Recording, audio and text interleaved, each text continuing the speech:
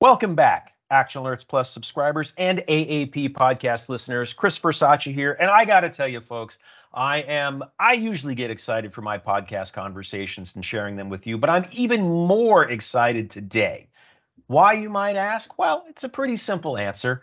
We've got the one, the only, as Doug Cass will call her, the divine Ms. M, joining us. That's right, Helene Meisler, who, of course, is the editor in charge of Top Stocks at the Street. And Helene is also a member of the AAP team. She joins us once a quarter on the AAP subscriber monthly calls, and it is such a treat to get her insights, her thoughts, not only on individual stocks, but also the market. Helene, thank you so much for joining me.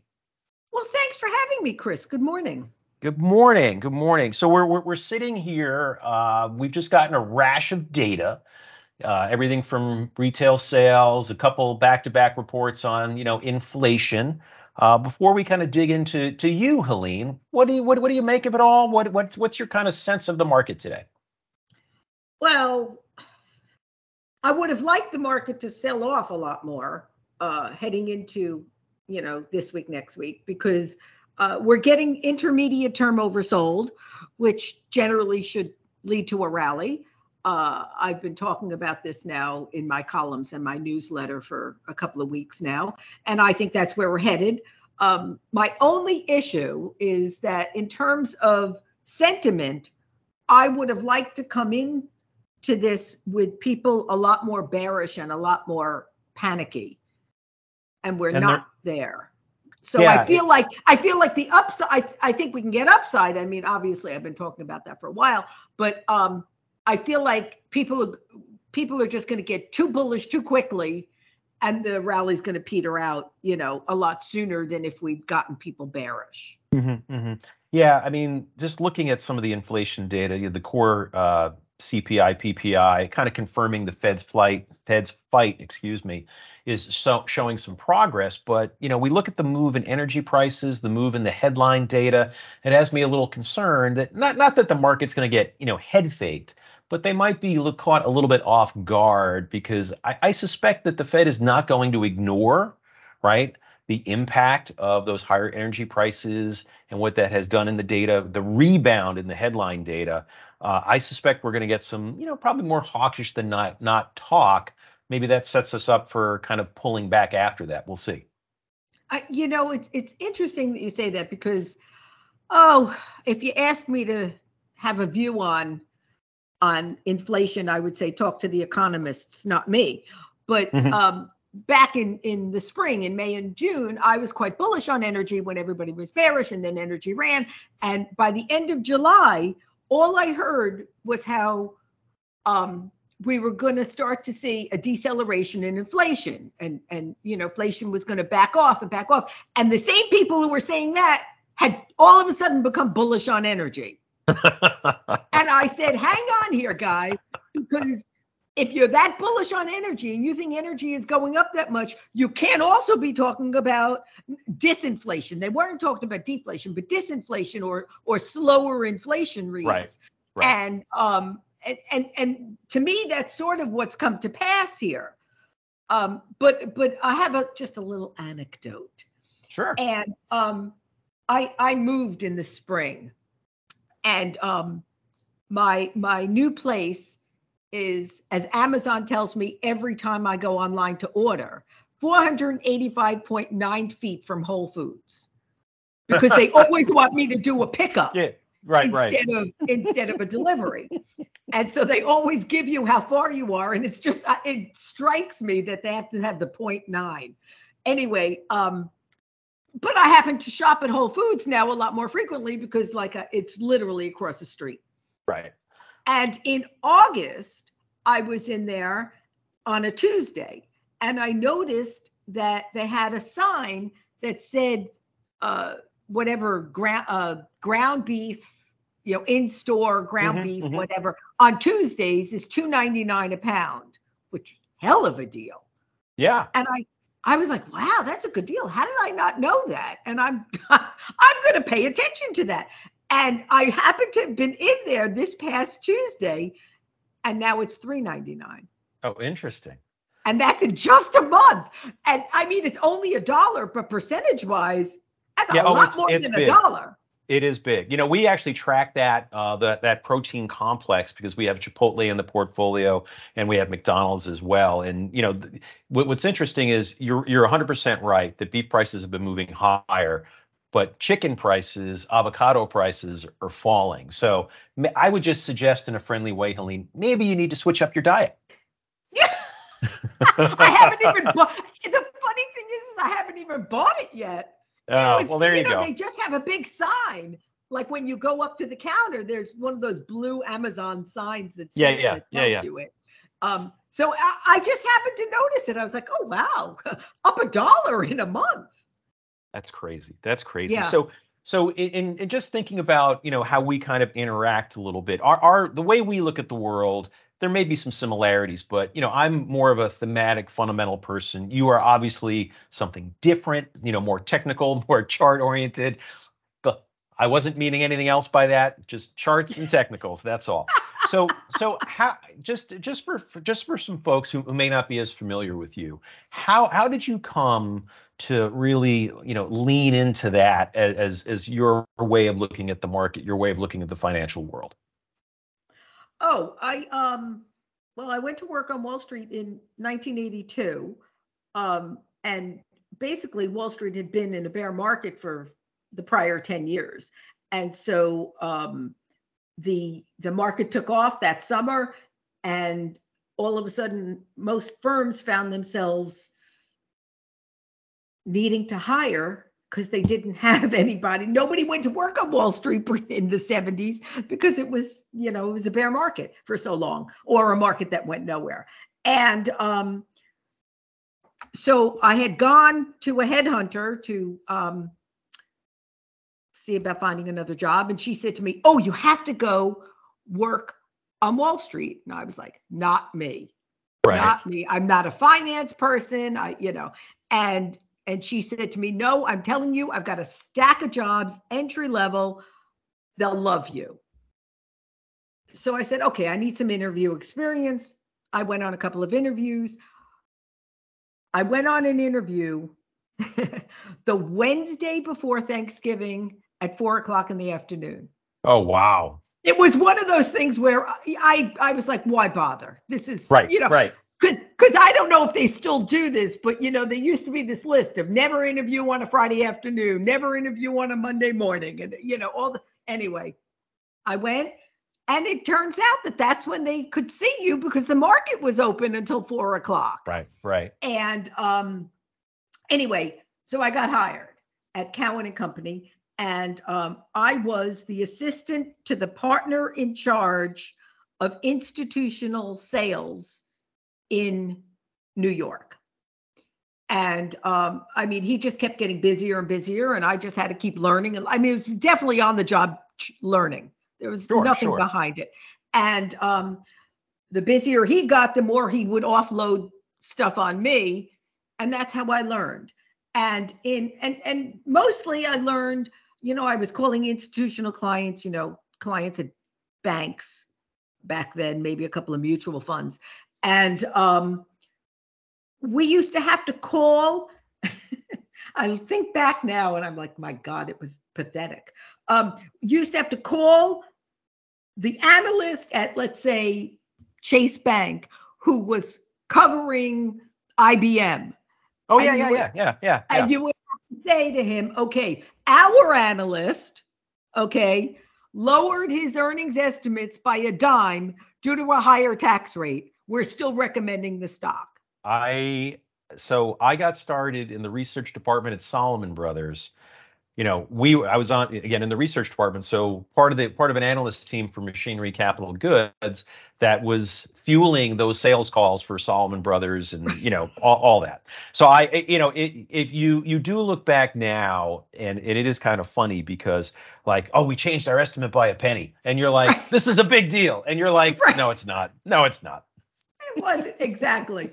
And so he didn't like making those kinds of calls. Can you blame him? And Nobody so likes those. Nobody likes that. he would pawn them off on me. I'll just give them to Helene.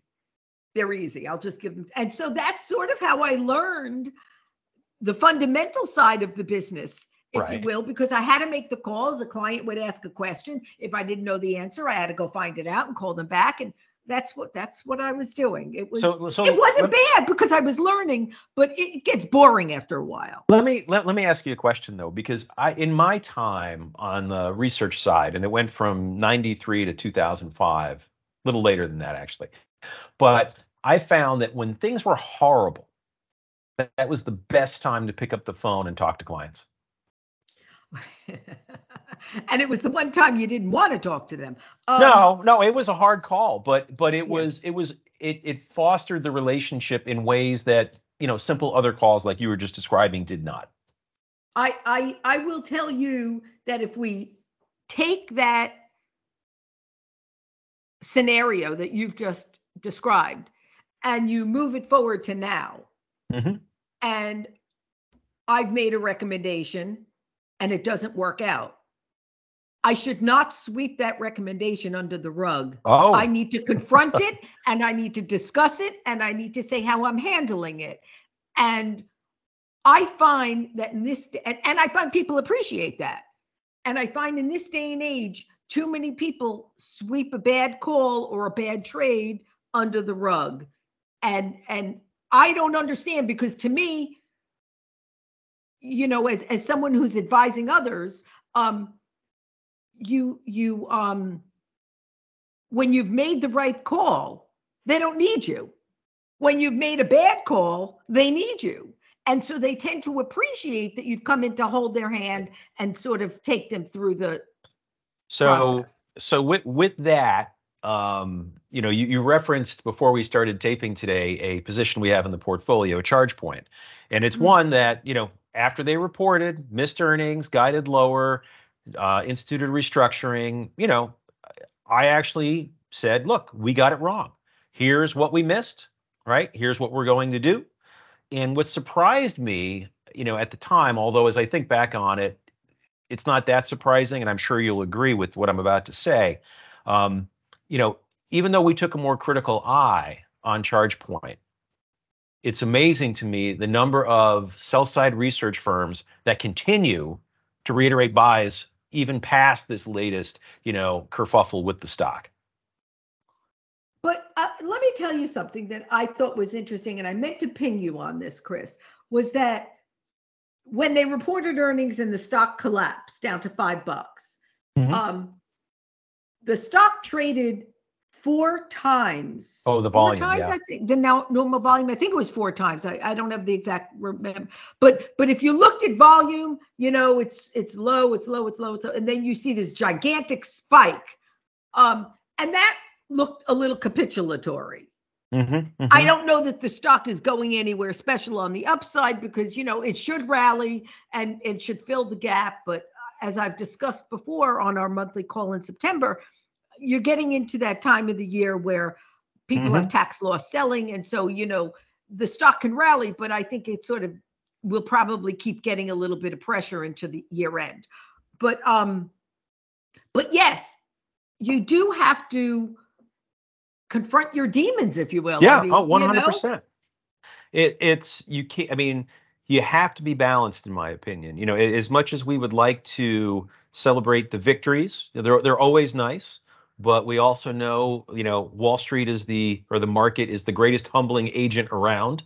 uh, So the minute you start thinking like, oh boy, that was a good one, you better watch out because you're going to get it.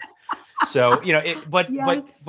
but it keeps you humble, right? And that's what, and I like that because, it keeps you, who was it? Andy Grove, right? Only the paranoid survive. And Mm, and and you've got to just continue to focus on the data, or in your case, focus on the charts, so mm-hmm. you just keep coming back to what matters, what matters, what matters. And unfortunately, what is it? I think, are you a baseball fan, Helene? I am. So Hall of Fame, you got to bat 400. That means you got to hit the ball 4 out of 10 times, right? Our hurdle's a lot higher than that, but we will make mistakes. Yes, I mean, I know. I mean, I have people I know who say that if your hit rate, if you're a trader and Hmm. your hit rate is over 60%, you're doing great. Right. And there is that old saying that let your winners run, just cut your Hmm. losses. And I do try and do that. I mean, if you're not going into a trade with an idea of knowing where you're wrong and where you're willing to take some pain, and where you're willing to, okay, enough pain, then you probably shouldn't be doing this, because you can let that trade get out of hand. No, totally agree. And I know Sarge has his panic points. And we actually, a few weeks ago, we instituted an AAP poll of the week where we asked the membership, various questions, and we open it up on Twitter. And this week is, we've been contemplating, we've had people ask us about using stop losses. And it's one of the things that I think we might actually embrace once we build out a full position. Full position in the portfolio is probably above 3% of the total assets. If we're below that, or we're building a position, my preference is to use some weakness to improve the cost basis, provided the fundamentals and the technicals hold. So, but that's kind of something we're thinking about. The only problem, as I talked about with stop losses, is they can cut both ways. You know, they can get you out.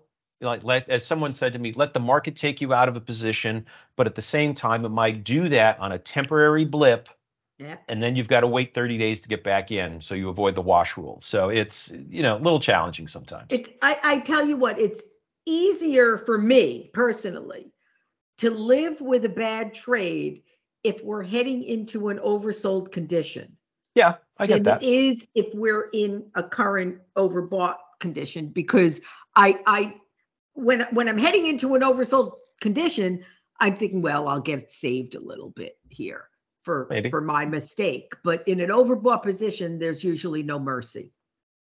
So let's use that, because you talked a little bit about the volume on the charge point chart. So I want to just shift gears a little bit and ask you. So when you sit down to a new stock, one you haven't looked at in some time, even though I know that you update by hand all these charts every day, Mhm. what's the first thing that you start to look at? When you start fresh, again with a brand new company, a brand new chart, how do you approach it?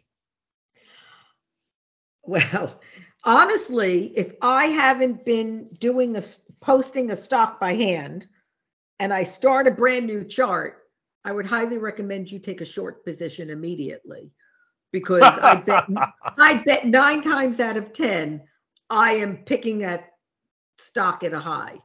Um, and I don't know why. I think it's that it's that it's been a stock that's been talked about, that's been hot, and I'm not charting it, and so finally I get around to charting it, and it's like it's the high. Um, by the same token, let me just say, if a stock goes off the bottom of my chart Well, I know this already. Yeah. and under $5, so I mean, it can fall off at 20, 10, whatever. But if it goes under five, stocks under five are very hard to chart, and I put them in the discard pile. Usually that means it's a great buy. And I'll give you the most recent example was MSOS, which is the pot ETF, literally fell off, and within a week it rallied to $7 or $8 or $9 or something like that. So So um, several months back, I think several months back, you ran into that with Peloton, right? And I think I I did. saw on Twitter maybe it's close to that. I'm not sure, but JetBlue, right? JetBlue fell off yesterday. It went right in the discard pile. I didn't even bother to post it. Okay. Okay. Okay, but now when I'm Yeah. looking at a new chart, a few things. Let me just say, I do the charts by hand. It's a habit. I tried to give it up nearly 30 years ago when the internet came about, and after a month, I felt like I didn't really know what was going on in the market, so I went back and I started doing all my charts again. Um, it gives me a feel for the market. That doesn't mean it's going to be great for everybody, but for me, it gives me a feel for what's going on in the market, and I like it. But I obviously only do, I think I counted, it's like 150 names or 160 names or something like that. So there's clearly a whole group of charts I don't do. When I look at it, I look for several things. Again, I start with the big picture. Are we getting into an oversold condition, or are we in an overbought condition? Okay. if we're headed towards an oversold position, this is a very odd thing I do. I look for a stock that's broken down, a stock that has cracked a very obvious support level. And what I like to do is I like to see if the shorts have any teeth on a And how? break of an obvious support level. Okay. And if they don't, it's a buy. Because it's the same way as if you're buying a stock that's breaking out and it can't keep going. Like the Right. breakout is so obvious and you buy it and it kind of falters. Get out. It tells you everybody's already long it. Well, the same thing is true. I mean, when I saw you in mid-June in New York, and we did that thing at the New York Stock Exchange, I was harping on about Amgen. And Amgen had just broken a very obvious support and snapped right back. That tells you the stock is underowned. It tells you the shorts had no teeth and we were getting oversold. So to me, that's a great recipe for a stock to own for a trade, because my God, if you got a piece of good news, imagine where it could go. Sure.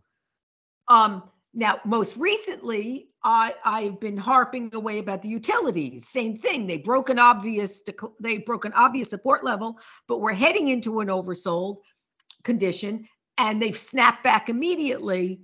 There's a litany of reasons why you don't want to own the Utes. My God, I can own treasuries. What do I need to own the Utes for? I mean, blah, blah, blah. But the reality is the utilities are up 6% in September. Plus, by the way, you're getting a yield. And so I just like to look at when we're heading into a low in the market or an oversold condition, I like to look for things like that for a trade, because I think you tend to get your best bang for your buck there. So now when we talked on the September monthly call, you were talking about at the middle of the month of September, you thought we were going to sell off and then rally afterwards. And I think there was I'm going to get this wrong. I'll poke fun at myself with the vowel that my last name ends in. But I think it was sell Rosh Hashanah, buy Yom Kippur? Yes, there is an old adage in the market that you should sell Rosh Hashanah, sell before Rosh Hashanah, and buy before Yom Kippur. And there really is some thinking behind this, and the thinking behind it is that generations ago, the Jews ran Wall Street, and they would take off for the high holidays. And so there wouldn't be, it's the same way now. Everybody says, well, in the summer, everybody goes out to the Hamptons. Right. I find that all nonsense. But in general, that was the thinking. But the funny thing is about the Jewish holidays is that they move around. Yes. They're not the same week every year. Sometimes they're in October, sometimes they're in September. And the hit rate, I think, is if you wanted to employ that strategy, if you will, I think the hit rate is like 55 or 60%. So, I mean, it's not terrible. It's not great. But to me, it's just interesting the way it often, my indicators will tend to line up with that. It's just a weird thing. And I'm not such a stickler that, you have to wait to buy right on Yom Kippur or whatever. To me, it's an area. Got it. So anyway, yes, I have been talking about a mid-September oversold condition. And so we would hit that point, and then you're thinking that we would rally back. If so, what, not to put too fine a point on it, where do you think the market could go? Well, I'm still of the mind that we are going to be in a giant trading range, certainly as long as interest rates are not backing off significantly. And so I think we're in a giant trading range, which, call it 4,800 at the high and 3,600 maybe a little low. But if we go back to the 70s, we were in a giant trading range for nearly a decade. If we go back to 1987 until 1995, NASDAQ was in a giant, when I mean a giant trading range, I mean 30-40%. So I think a few things. I think we can rally. Yes, I've talked about that. Mm-hmm. I would have liked to see the Investors Intelligence bulls, which got down into the 30s in mid-August, are now at nearly 51%. I wanted that down maybe in the low 40s as we were getting oversold, because it would give it room for people to turn bullish. And I just feel that if we rally now, that's going to get to 55 or 60% in a hurry. And that's usually enough. So I think the runway is there. I don't think the runway is long. Okay. Okay. Now, when I look at that and I see the prospect for the first rate cut mid 2024, is your thinking that will be, as you like to say, a lot of chop for the next 6 to 9 months? Is that kind of the thinking? Well, I mean, for the last since the summer of last year, so a little bit more than a year, I've been talking about we should get used to a lot of ups and downs. Right. And even if the downs give you higher lows and you get higher highs, people, I think, in the decade prior to now, spent a lot of people have come into the market since 2009. Mm-hmm. Mm-hmm. And they have a view that all we do is go up. Right. Right.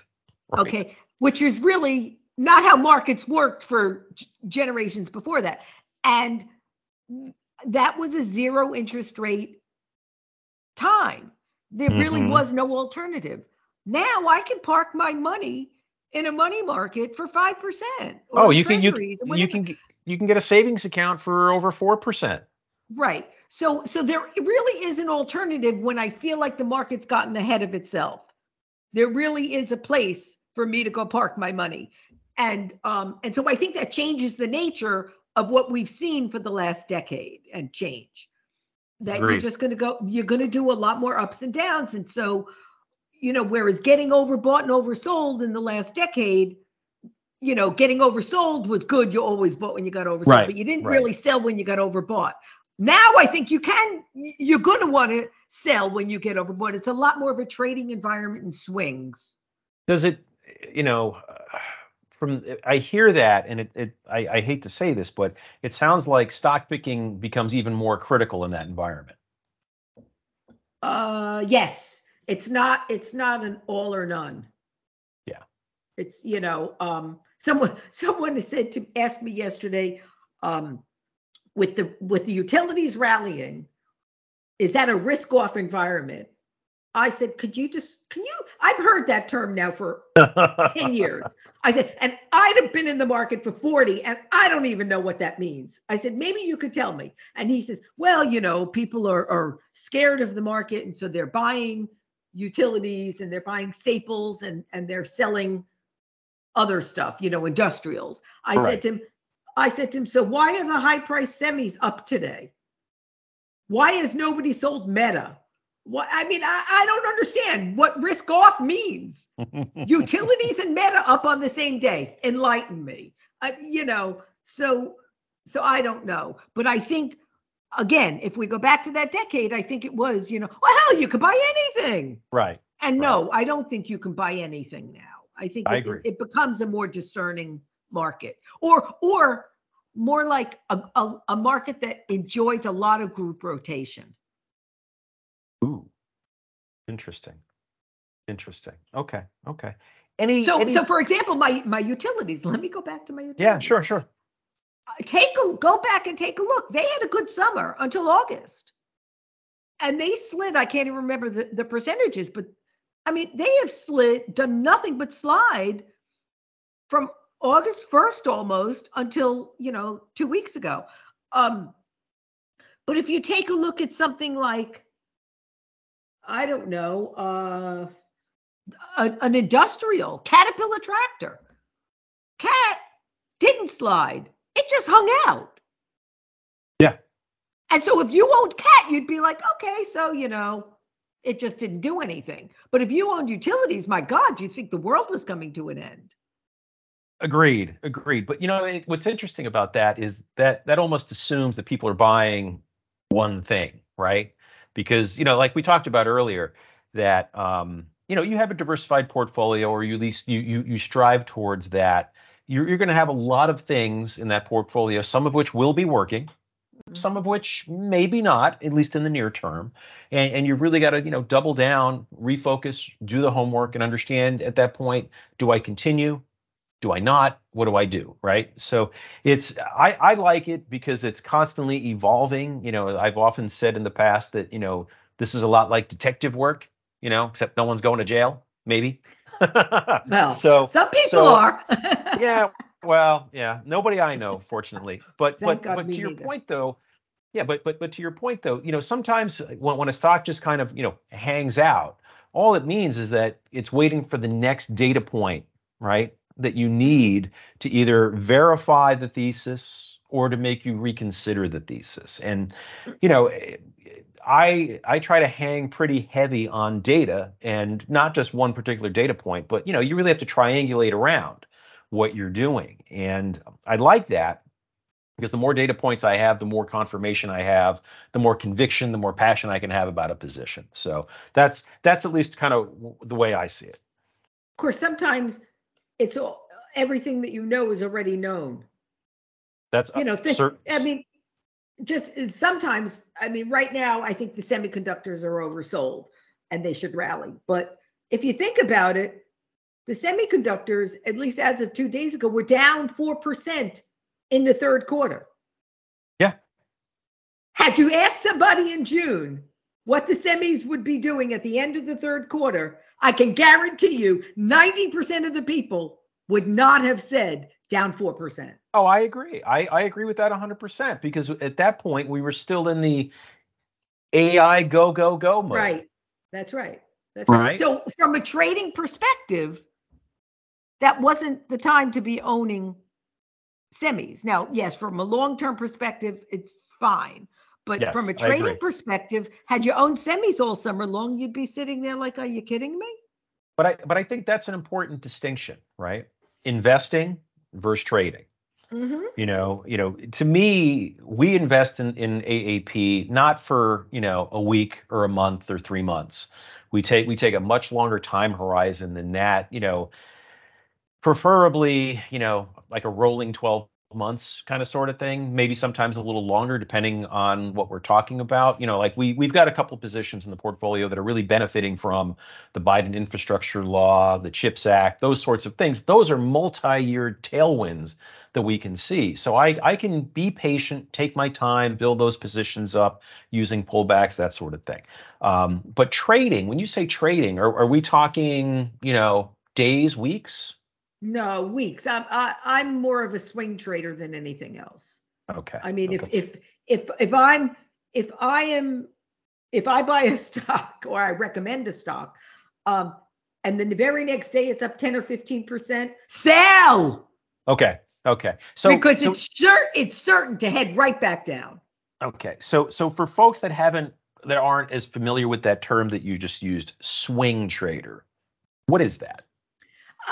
I'm looking for a multi-week swing in the market, something that lasts several weeks.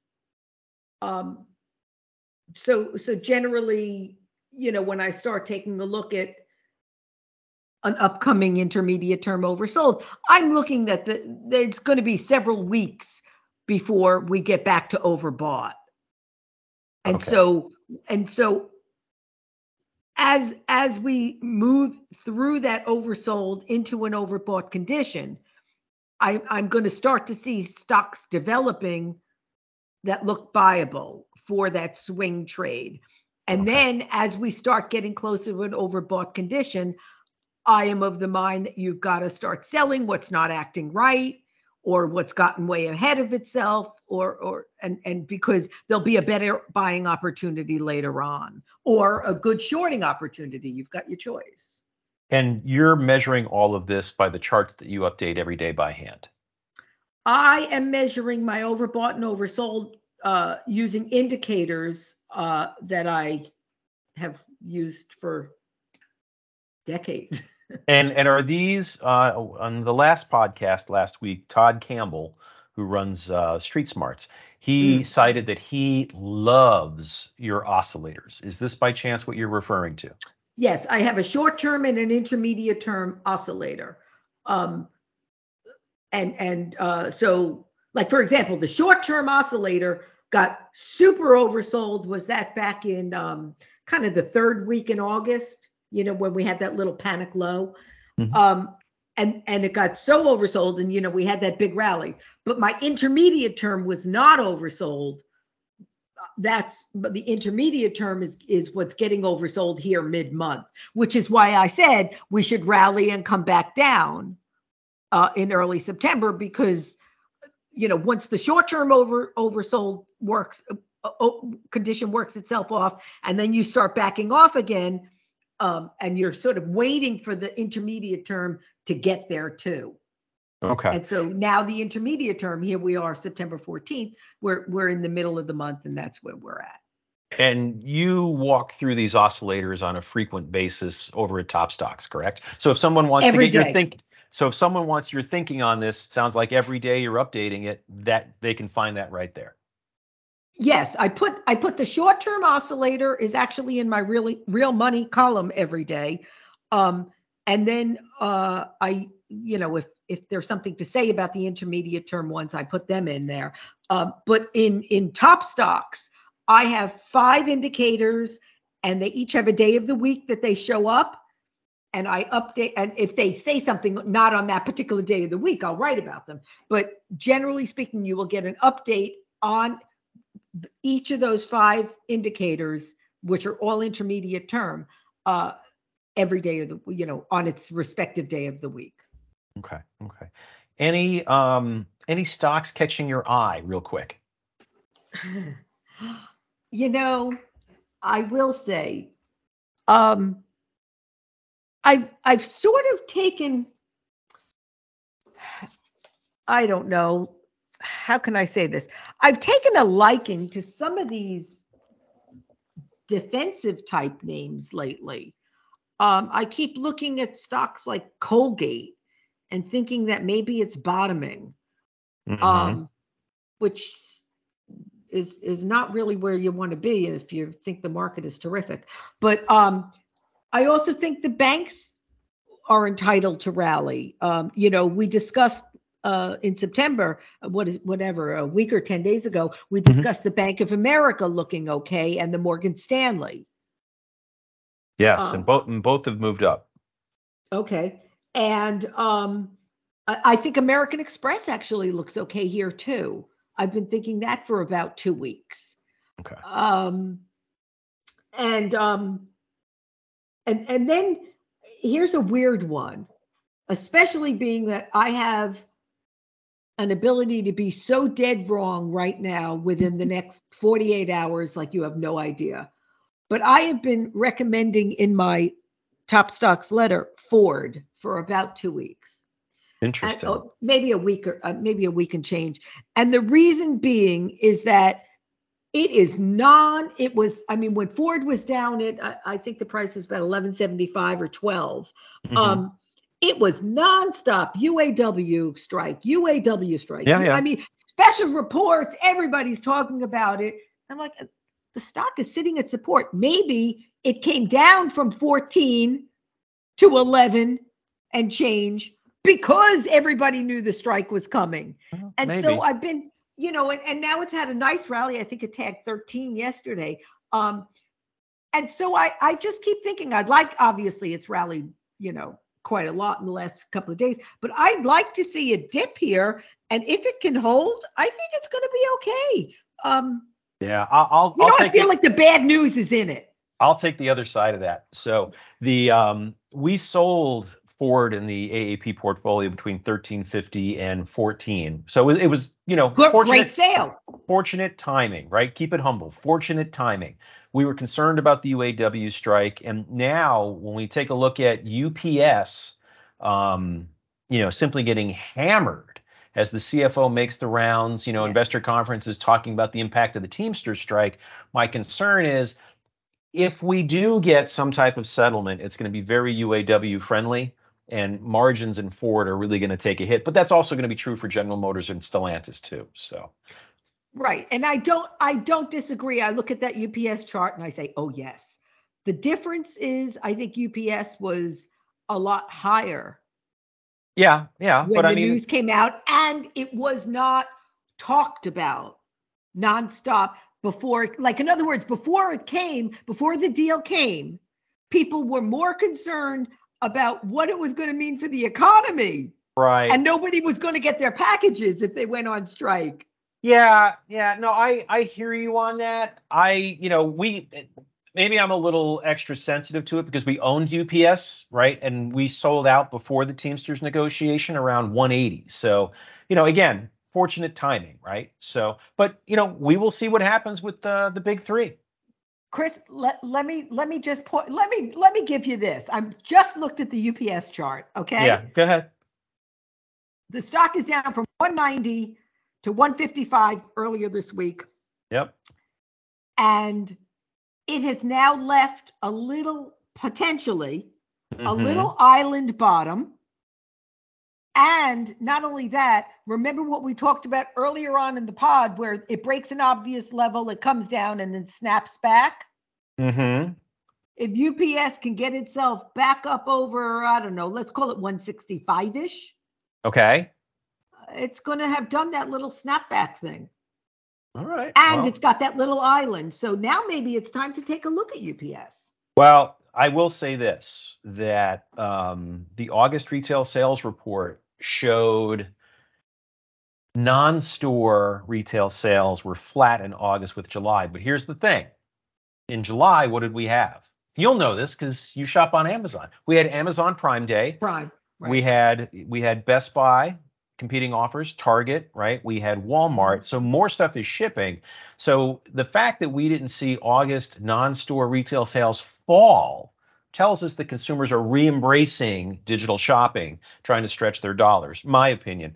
We also know this because non-store retail sales were up 7% year over year in the month of August, right? And don't you have back to school? Isn't August a There's big back to school month? there is, but the thinking is that we might have seen some pull forward into July because of those sales. But to your point about UPS, let's remember, Amazon is going to have another In event October. in Yeah. October. I'm Mm-hmm. sure Walmart, Target, Best Buy, and everybody else is going to do it, and Mm-hmm. that'll be positive for potentially for UPS. We'll see because Amazon continues to ramp its own fleet, but again, something to pay attention to as we keep an eye on the stock.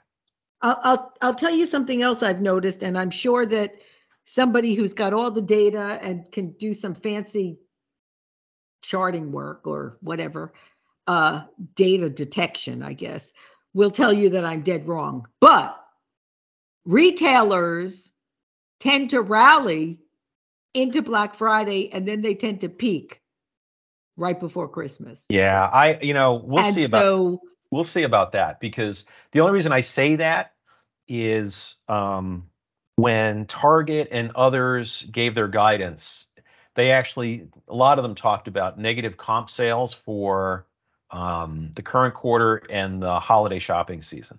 So I'm a little concerned about that. I do like my Costco, right?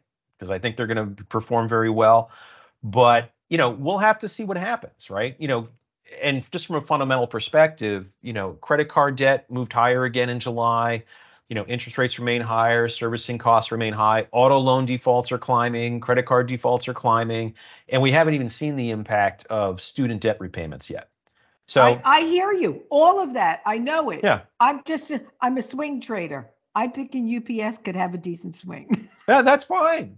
And you know what? There's nothing, that would be great, right? and and But and let me just finish off that. And if you think about that, and you get a rally in something like UPS back up into resistance, and we start to get overbought, then we yeah, could just sell it. Yeah. See, But you're that's kind. not the game you're playing. I mean, No, I'm no, it's obviously not. in a different It's world. Yeah. you know, it's not. And it reminds me of a conversation I had with Sarge, I guess almost 2 years ago, where when we first took over AAP, we got rid of AEO, which I think is American Eagle, and we were really concerned about its position, the consumer at the time, all this stuff, and you know. We said that we were right because we sold it at X and it fell to whatever. Sarge was like, I was right because I managed to trade it and make some money in between. So it was so it just no, and it just goes to show that people have different um, strategies, different time horizons, and it doesn't mean it's good Mhm. or bad. It's just different. Nope. Different strokes for different folks. Not everybody's style is your style, and not everybody's style is my style. And so to me, that's what makes markets. 100%. Now, let me wrap up by saying, Helene, always wonderful to chat. I really do appreciate it. And I hope we can do it again. But before we leave at least this episode of the podcast, anything we didn't talk about that we should? Oh God, there's probably a list of things we didn't talk about Oh, that I'm we sure should. there are. I'm sure there are. But what jumps out to you? I tell you what, one thing I would love people to understand is that nobody's going to get it right 100% of the time.